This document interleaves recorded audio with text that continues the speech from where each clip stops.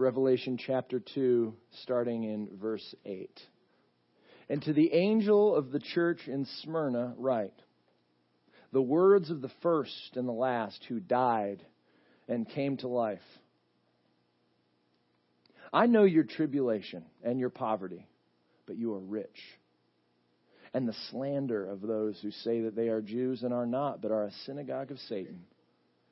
Do not fear what you are about to suffer. Behold, the devil is about to throw some of you in prison that you may be tested. And for 10 days you will have tribulation. Be faithful unto death, and I will give you the crown of life. He who has an ear, let him hear what the Spirit says to the churches. The one who conquers will not be hurt by the second death. You may be seated, and we'll take a moment to reflect on God's Word.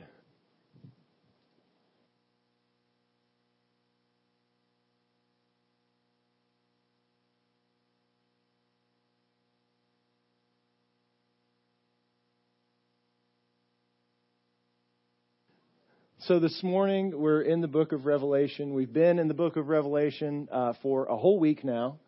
And we're looking at these messages to 7 different churches. And there's 7 churches all in this area of kind of northern Turkey. And they're all centered around the city Ephesus, which is like the main city. And then we've got these other 6 churches that are like the suburb cities around the city of Ephesus. And the Apostle John is in exile. The same Apostle John who, wrote the Gospel of John, the disciple that Jesus loved, one of Jesus' closest followers, one of the 3, Peter, James, and John. He was there for everything for the Transfiguration. And he wrote in the beginning of the Gospel of John, we have seen his glory. We saw it with our own eyes. And now he's ministering to these churches in northern Turkey. And he's in exile because the government wasn't happy with the things that he was saying and doing and teaching. And so they put him out on the Isle of Patmos.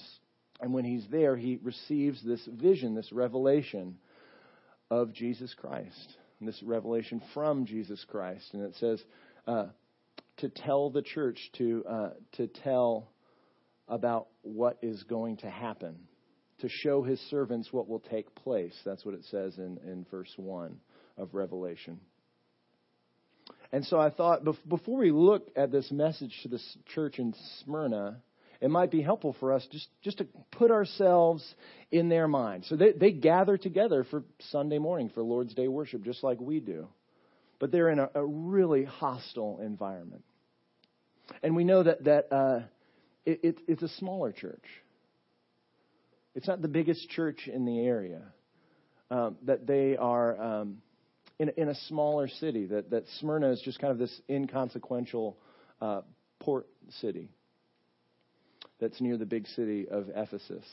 Now it's the modern city of Izmir, and it's the second most populous city in Turkey. But then it was just this small kind of inconsequential little beach town.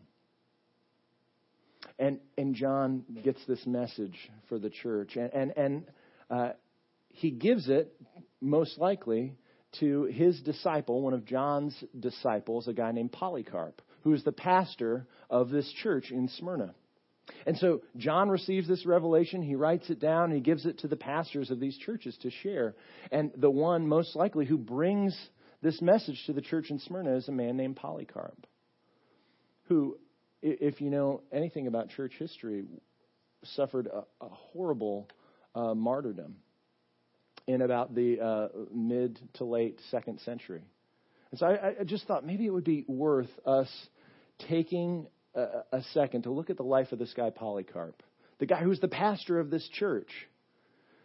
Because I imagine when the church got this message, it's just 7 sentences essentially, but it's from God. And so the pastor comes and he says, hey, I've got a message from God for you. This is here. Listen to what Jesus Christ has to say to us. And I imagine that they just poured over these words and memorized them and repeated them and told them to each other until it just got in their blood. And so what happens? What kind of character, what kind of fruit gets produced when this teaching gets in your blood? Let's look at their leader, Polycarp. Now, in kind of the mid to late 2nd century, that they would have these big festivals, these big pagan festivals, and what they would do for fun, if you've seen like the movie Gladiator or other things like that, or Ben-Hur, they would just kill Christians for fun. And so the mob was getting together, and they were kind of, they were all getting riled up, and they were looking for something fun to do, and they said, away with the atheists. That's what they would call the Christians. Atheists, because Christians didn't worship any of the gods in the pantheon of kind of approved Greek gods. So, they don't believe in our gods. They must be atheists. So they would call Christians atheists, and they said, get away with the atheists. Let's get Polycarp. Let's go find Polycarp, because we know he's the head Christian in this area. And so they went and they found him. And by this time, by 155, 165 AD, Polycarp's in his 80s or in his 90s. As far as we know, but he's an old man. And it says that the sheriff goes to get him, and the sheriff feels ashamed that he's got to imprison this old man who seems so gentle and so kind. And so he's taking him to the stadium. And he says, hey, listen, Polycarp, I don't really want to kill you. This is my paraphrase. I don't really want to kill you. We don't have to do this. You've lived a long life. And so what harm is there in just saying, Caesar's God, and offering some incense to Caesar? Because remember, the emperors declared that they were gods, and the emperors were crazy. Even Caligula, who was really insane, declared that his horse was a god. So, hey, you have to worship me and worship my horse. So, and Polycarp, the sheriff, saying, what harm is there? Just worship the gods we worship. It's no big deal. And Polycarp says, listen, I don't intend to do what you advise. And it says that angered them. And so they brought him to the stadium, and there was this great fervor of all the crowd. And again, the sheriff tried to say, listen, Polycarp, just offer some incense to Caesar. Look, just say, away with the atheists. That's all we need to hear. Away with the Christians, away with the atheists. Just say that, and we don't have to kill you. And Polycarp looks at the crowd of all these people who worship these pagan gods, and he points at them and he says, away with the atheists. And now the sheriff's really mad. So he goes, listen, I will throw you to the wild beasts. And this is what Polycarp says. I love this. He says, 86 years I have served my Lord Jesus, and he has done me no wrong.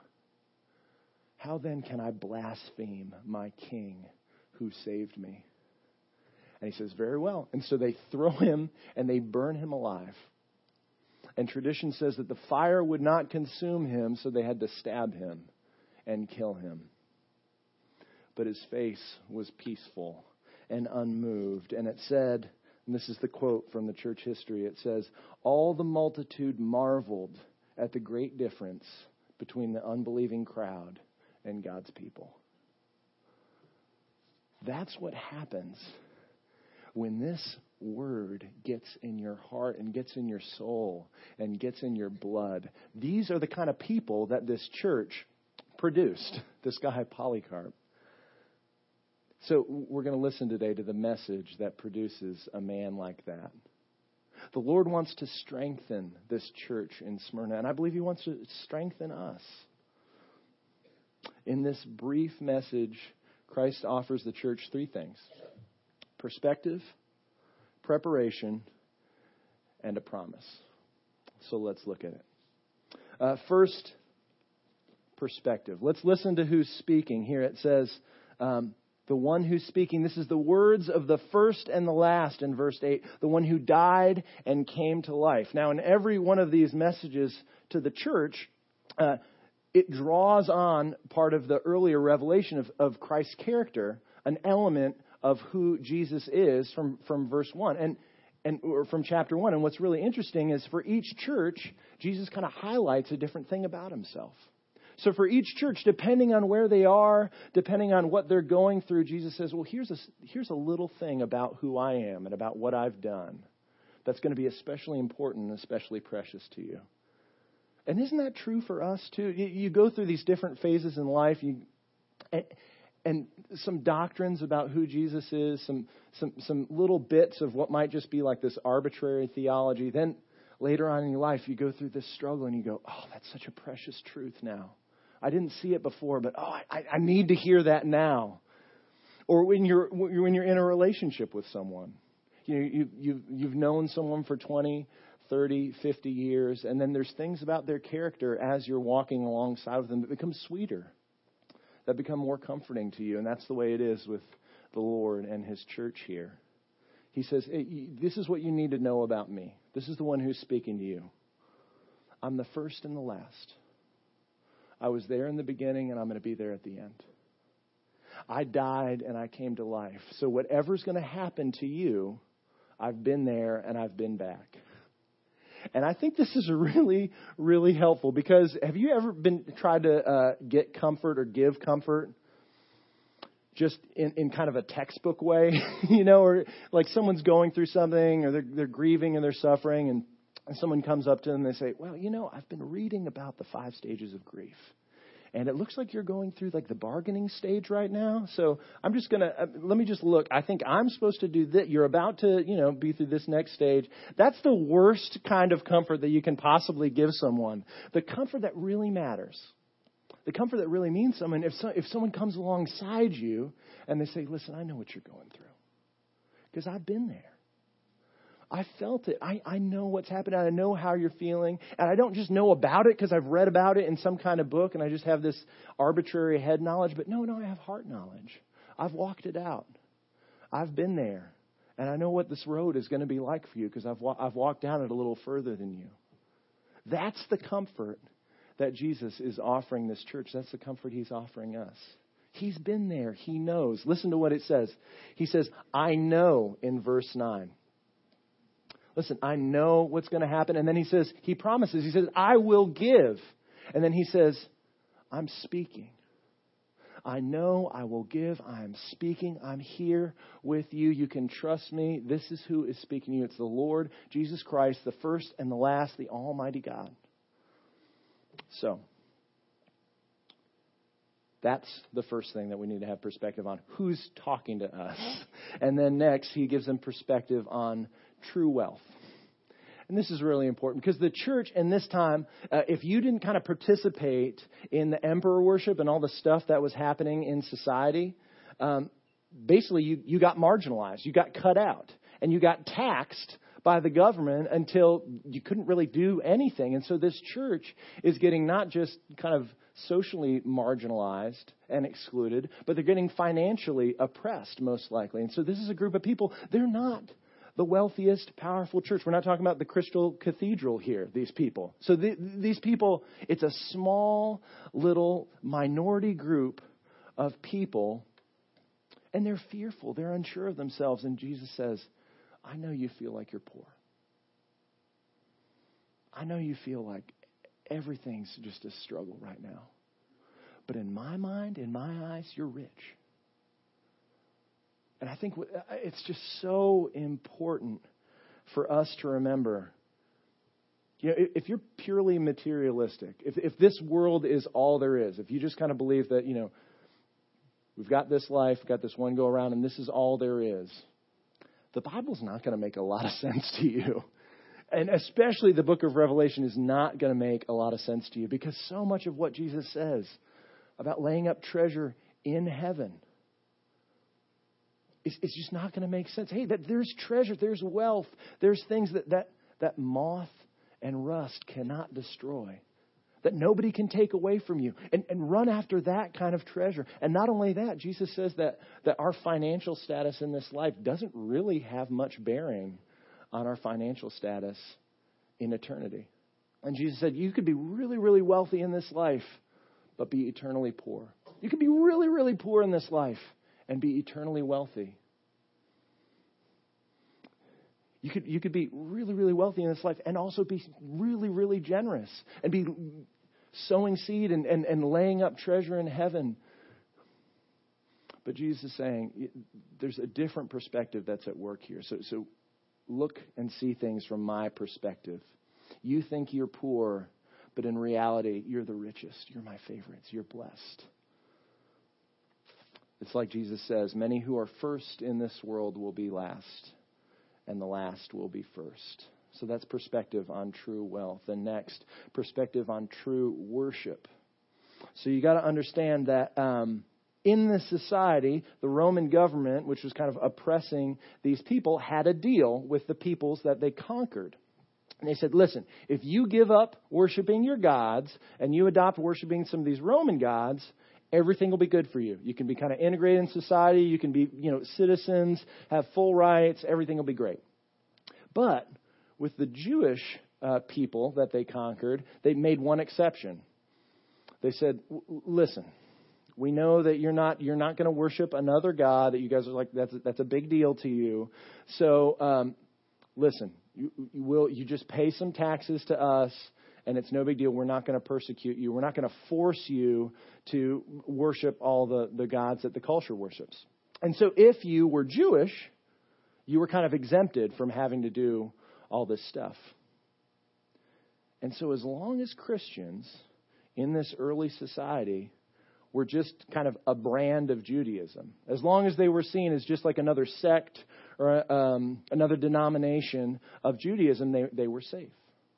But once the church started growing, and especially once these little churches started bringing in converts and people that weren't of kind of Jewish ethnicity came in and they started believing in this one God, they started worshiping Jesus, it became a lot harder to hide under this kind of covering of being part of the synagogue. And so what would happen a lot of times out of resentment or just out of, their own misplaced, religious fervor, the Jewish people would say, we're the real synagogue. We're God's real people. Those Christians out there, they're not Jewish. They're not the real synagogue. They're not God's chosen people. They're not the people who are gathering to worship God. We are. We're the true synagogue. And that's when it got really bad for the churches. That's when the persecution really got turned up. And so what the Lord Jesus is saying, he's saying, I know that these people say that they're the real synagogue. I know that they say that they're the real people of God, but they're not. You're my real people. And we know this from Romans chapter 2, that Paul says, worshiping God, he says, being a Jew is not just about outward signs and rituals. It's about something in the heart. So he says, everyone that says that they're a Jew, that they're a worshiper of the one true God, is not. Just because they say they are doesn't make it so. But the ones who are really worshiping the true God, the ones who are really faithful, the ones to whom the promises of Israel apply are the ones who worship God in spirit and in truth, that it's a matter of the heart. And so that's what Jesus is saying here now. He's saying, I know that they say that they're my people, but they're not. They're following a different master and a different Lord. They're the synagogue of Satan. And that seems like, wow, Jesus, that's a really harsh thing to say about these people. I mean, they're the synagogue of Satan.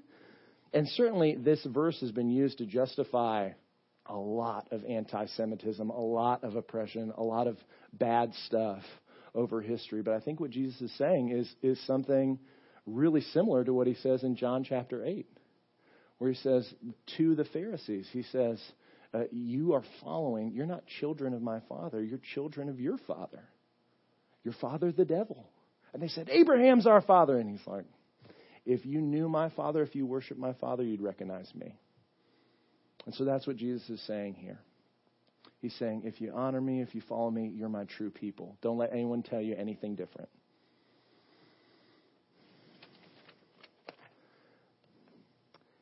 Now, next, he offers us a preparation, or we could say a prediction. Because remember, this is the purpose of this message in Revelation is to tell his servants what's about to happen. So to prepare them for what's coming. And this is what he says. He says, do not fear. You're about to suffer. And these people are probably saying, thanks, Polycarp. Thanks, John. Thanks, Jesus, for telling us we're about to suffer. We're already suffering. I mean, we're already being persecuted. We're already going through tribulation and trial and suffering. We've been shut out of the culture. Everyone's saying we're irrelevant. They're saying, get with the times, church in Smyrna. And Jesus is saying, don't be afraid. And I'm reminded of 1 Peter chapter 3, where he says, don't fear what they fear. Don't fear what the people around you fear. Don't worry, but be ready to give an answer to them who asks you. And I just love this, that God is saying, hey, I want to tell you, you're my special people. You're my true people. You're my children. I love you. I care about you. So I'm going to tell you, don't be afraid. Something's going to happen. And doesn't that make all the difference in the world? If someone knows what's going to happen and it doesn't catch you by surprise, I think you're saying, I don't want you to be caught by surprise. I don't want you to suspect for 1 minute that something is going to happen to you that didn't pass by me first. That something came into your life that I didn't allow to come into your life. And that's a huge temptation for us too, isn't it? When a trouble comes into our life, when something goes wrong. I mean, when everything's going right, when we get the deal at work, when we win the lottery, whatever happens, when these good things happen, we thank God. Just look at award speeches. Do you think the person who didn't win the Academy Award is sitting in the stands going, just want to thank God for the fact that I didn't get this award. That's thank you, Mom. Thank you. All this. But it's all coming from God's hand. So God's saying, don't fear. But here's what's going to happen. The devil is going to throw some of you in prison. And this to me is a little bit confusing because from an earthly perspective, you're looking at it and you're going, the devil's going to throw him in prison? Polycarp, the devil's going to put you to death. Well, no, the sheriff did it. No, these people are doing it. The government's putting us to death. But Jesus is saying, no, the devil's going to do this. Because remember, this is from this heavenly spiritual perspective. And I think we can make a couple errors when we talk about the devil in the Christian life. That we can say either nothing's from the devil. No, it's not the devil. It's the people are doing this. No, the devil's not tempting you. You just, you lack self-control or whatever like that. But we can, nothing's from the devil, or we can say everything's from the devil. Man, the devil made me lose my job. Man, the devil made me fail that test. You didn't study for the test, dude. That's why you failed it. So either nothing's from the devil or everything's from the devil. And I think the truth is, according to the Bible, somewhere in between, that there is a hostile spiritual force at work in this world. And that there are things that we as Christians are called to do battle against. That sin, our flesh, and Satan, the devil. And those things war against us as Christians. And the Bible's very clear that the devil doesn't have unlimited power. It's not like this yin and yang thing where you have, the devil kind of moves his chess piece and then God goes, well, that's a good move. I didn't see you were going to do that. And then God moves his chess piece and the devil moves his. It's not like that. Like two equal opposite powers. God's over everything. God's in control of everything. And the devil, it's very clear, has limited power. And it's restricted to a short amount of time on the span of history. That ultimately he's been defeated. That our Savior has crushed his head. And so what he's saying here, he does all kinds of terrible things. And from this spiritual perspective, the devil is about to throw him in prison, but God's in control. And you can know this because Jesus not only says how long it's going to happen, he knows it's going to happen beforehand. And so God has not released control of things in Smyrna. When the devil starts throwing him in prison, they know that God's allowed it to happen for his own good purposes. So we do have to acknowledge that Satan does have some kind of sway, but his power is not equivalent to God. There is one king of the universe, and he hasn't left the throne. We don't need to say, Jesus, take the wheel. He's already holding on to the wheel. He's never let go of the wheel. So the question is, why does God let this happen? Why does God let this happen to the church? Why does God let this bad things happen to us? Why does he let the devil just run around and mess with people? And we know right now, for this church, that this trouble that they're going to face, this trial, this tribulation, it's not as a punishment for sin. It's not like God saying, well, I know Jesus' death for you, paid for 50% of your guilt. But now, because there's this other 50% of guilt, I'm going to throw some stuff at you and you're going to have to kind of overcome it and then you can earn your way into heaven. That is a heresy from the pit of hell. That is not the case. What God is saying to these people, this church in Smyrna, notice that he doesn't have anything bad to say about them. Remember the church in Ephesus? He's like, I'm holding one thing against you. You've lost your first love. He doesn't say anything bad about this church in Smyrna. He doesn't have any fault to find with them, except he's saying, just keep on going. You're being faithful. And so the faithful church, the church that God commends, is the church that suffers. So we know he's not bringing suffering into these people's life because as a payment for their sin, because they're guilty. He's bringing this suffering into their life because he loves them and he cares for them. The Bible talks about why God brings suffering into our life and why he brings trouble. And it uses this category of testing. That's what he says. That you'll be put in jail and it'll be for your testing. And when we think of testing, we think of this like mean professor who says, all right, you have a pop quiz today. And everyone goes, oh, no, I hate you, professor. Sorry to all professors in the audience. But, you know, in the Bible, testing isn't just this cruel, arbitrary thing. Let's see how much you know. Let's see how holy you are. But it's a purifying thing. That he's saying, okay, I'm going to make you better for me, for my purposes. I'm going to make you better for each other. I'm going to free you more to love me and to serve me. I'm going to free your heart from all the fake, false loves that war against you. So that's why I'm doing this. I'm going to test you for his own mysterious good purposes. Toward the end of Revelation, it says, all nations will come and worship you, God, for your righteous acts have been revealed. And I really do think at the end of time, we'll look back at all of this and we'll go, God, you were righteous. The judge of the earth has done right. We won't be able to find any fault with his plan, with his timing. His purposes are mysterious, but that doesn't mean they aren't good, that they aren't right. This is what John Frame says. He says, from the evils of history, God has brought unquestionable good, worthy of the highest praise. And this is what the Apostle Paul says.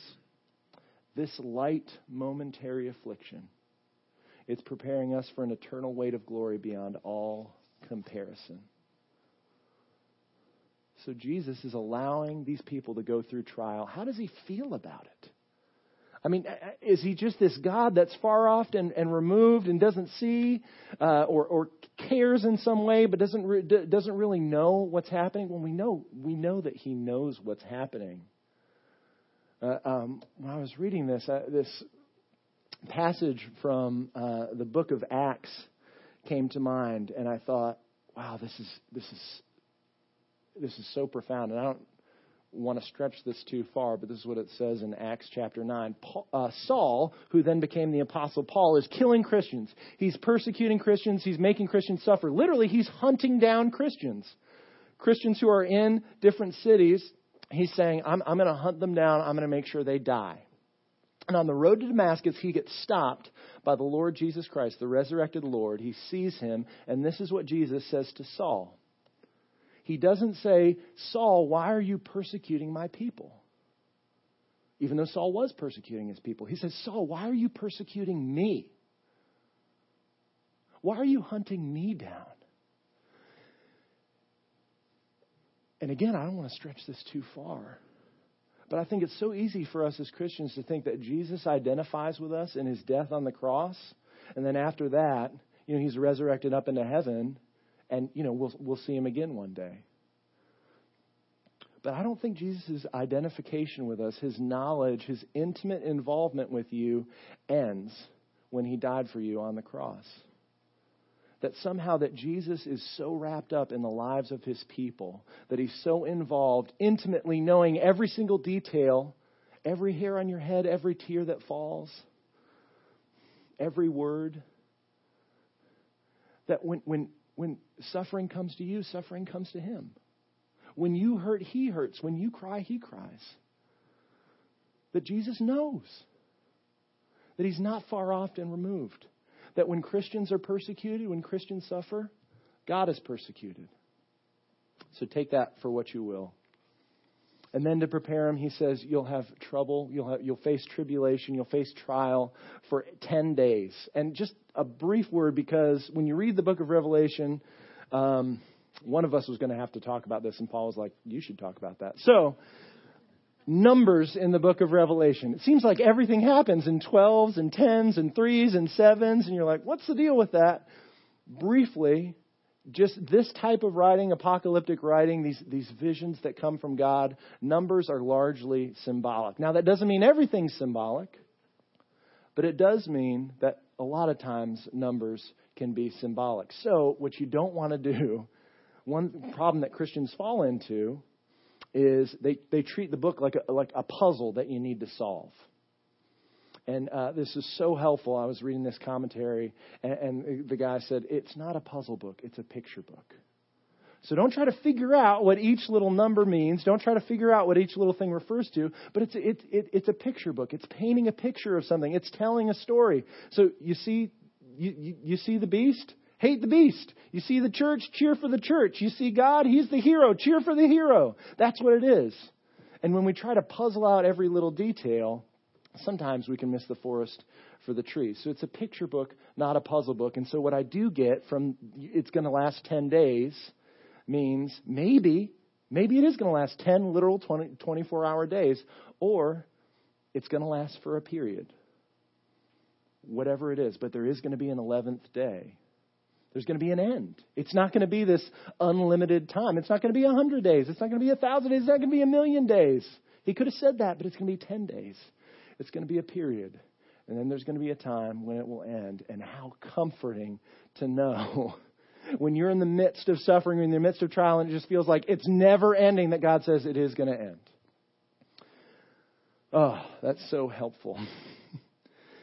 So, last, he gives us some promises, briefly. He says, to the one who conquers. This is what, at the end of every letter, he says, to the one who conquers, I'll give you this. Here's your prize. And I think what's so interesting here is what conquering means for the church in Smyrna. When we think of conquering, I mean, what do you think of? You think of these big, strong guys who kind of come in, and they plant the flag down and they go, yeah, we did it. And high fives all around. We conquered, We're the strong ones. We're the victors. And for the church in Ephesus, what did conquering look like? Remember, Ephesus was the doctrinally sound, the orthodox church, but they lacked love. So for Ephesus, conquering meant, hey, learn how to love again. Get over yourselves. Fall in love with me again, church. For the church in Smyrna, what does conquering mean?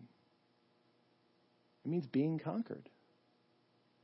It means getting thrown into jail, getting killed.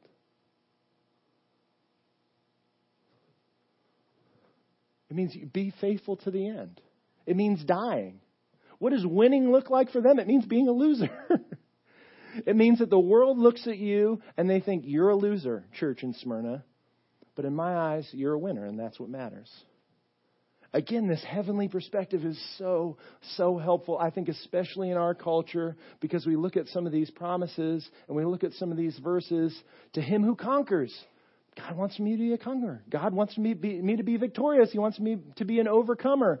And we think, well, then I'm definitely going to get that job. Then all these things are going to work out immediately for my good, right? Then this relationship is going to happen, or this person's going to get better. I'm never going to get sick. I'm going to have beautiful, healthy, happy children. I'm going to be beautiful, healthy, and happy. Gosh, especially in Wilmington, North Carolina. I mean, look at the billboards. What do we care about? Being healthy, being happy, feeling good, looking good. And Jesus is saying that's what the culture loves. Be willing to be a loser if you want to be a winner, in my eyes. If you want to conquer, you might have to be conquered.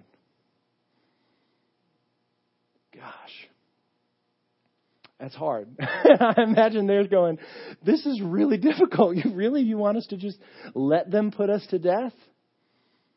And so for us, this is a hard teaching too. This is a hard promise. Because we're giving up something that we can see to get something that we can't see. This is what Jim Elliot says, the famous missionary. He says, he is no fool who gives up what he cannot keep to gain what he cannot lose. He's saying, you're going to give your life, and I'm going to give you the crown of life. I'm going to give you something better than anyone has to offer on this earth. You could think of Smyrna as kind of the crown city. You know, Wilmington's the port city.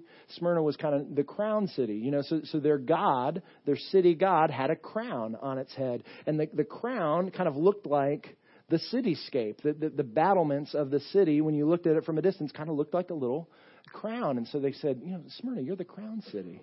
That's what I'm imagining, they said. But, so Jesus said, hey, I've got a better crown for you. I've got a real crown. I've got a crown that's going to last. And I'm going to give it to you. Just be faithful. Do not be afraid. To those who are faithful, everything bad is going to come untrue. This is what Tim Keller says about Romans 8:28, that God works everything for good for those who love Him. He says, if you're a Christian, your bad things turn out for good, your good things can never be lost, and the best things are yet to come. Church in Smyrna, all this bad is going to turn out for good. What's good, what you have now, you're never going to lose it, and the best things are yet to come. So trust me, be faithful, don't be afraid. And then he says, if you're faithful, there's pain coming. If you're faithful unto death, I promise nothing, no harm will come to you at the second death. You will not be hurt by the second death. And again, this eternal perspective is so helpful. Because we fear and we think a lot about the first death, our earthly death, when our heart stops and we die. And a lot of people are preoccupied with that and trying to put it off and run from it. Rightly so. But the Bible's very clear that there's something worse than bodily death. And that's spiritual death, the second death. To be separated, to be shut out from God forever. Now that would be really bad. C.S. Lewis paints this picture of heaven as being noticed by God. Of having the most beautiful person in all of the world look at you and approve of you and smile at you and welcome you in and say, you belong to me, I love you. And this is what he says hell is. The most beautiful person, the most beautiful thing, the source of all beauty and goodness in the entire universe, turning his back on you, saying, I never knew you. To be eternally ignored, to be snubbed. That's worse. That's worse than bodily death. And we know as Christians why we are not going to be hurt by the second death is because someone called out to God on our behalf, and God turned his back. The Father turned his face away as wounds which marred the chosen one bring many sons to glory. That's what the song says. That Jesus was shut out so that we could be brought in. That Jesus took our death. That Jesus took the second death for us so that we don't have to fear it anymore.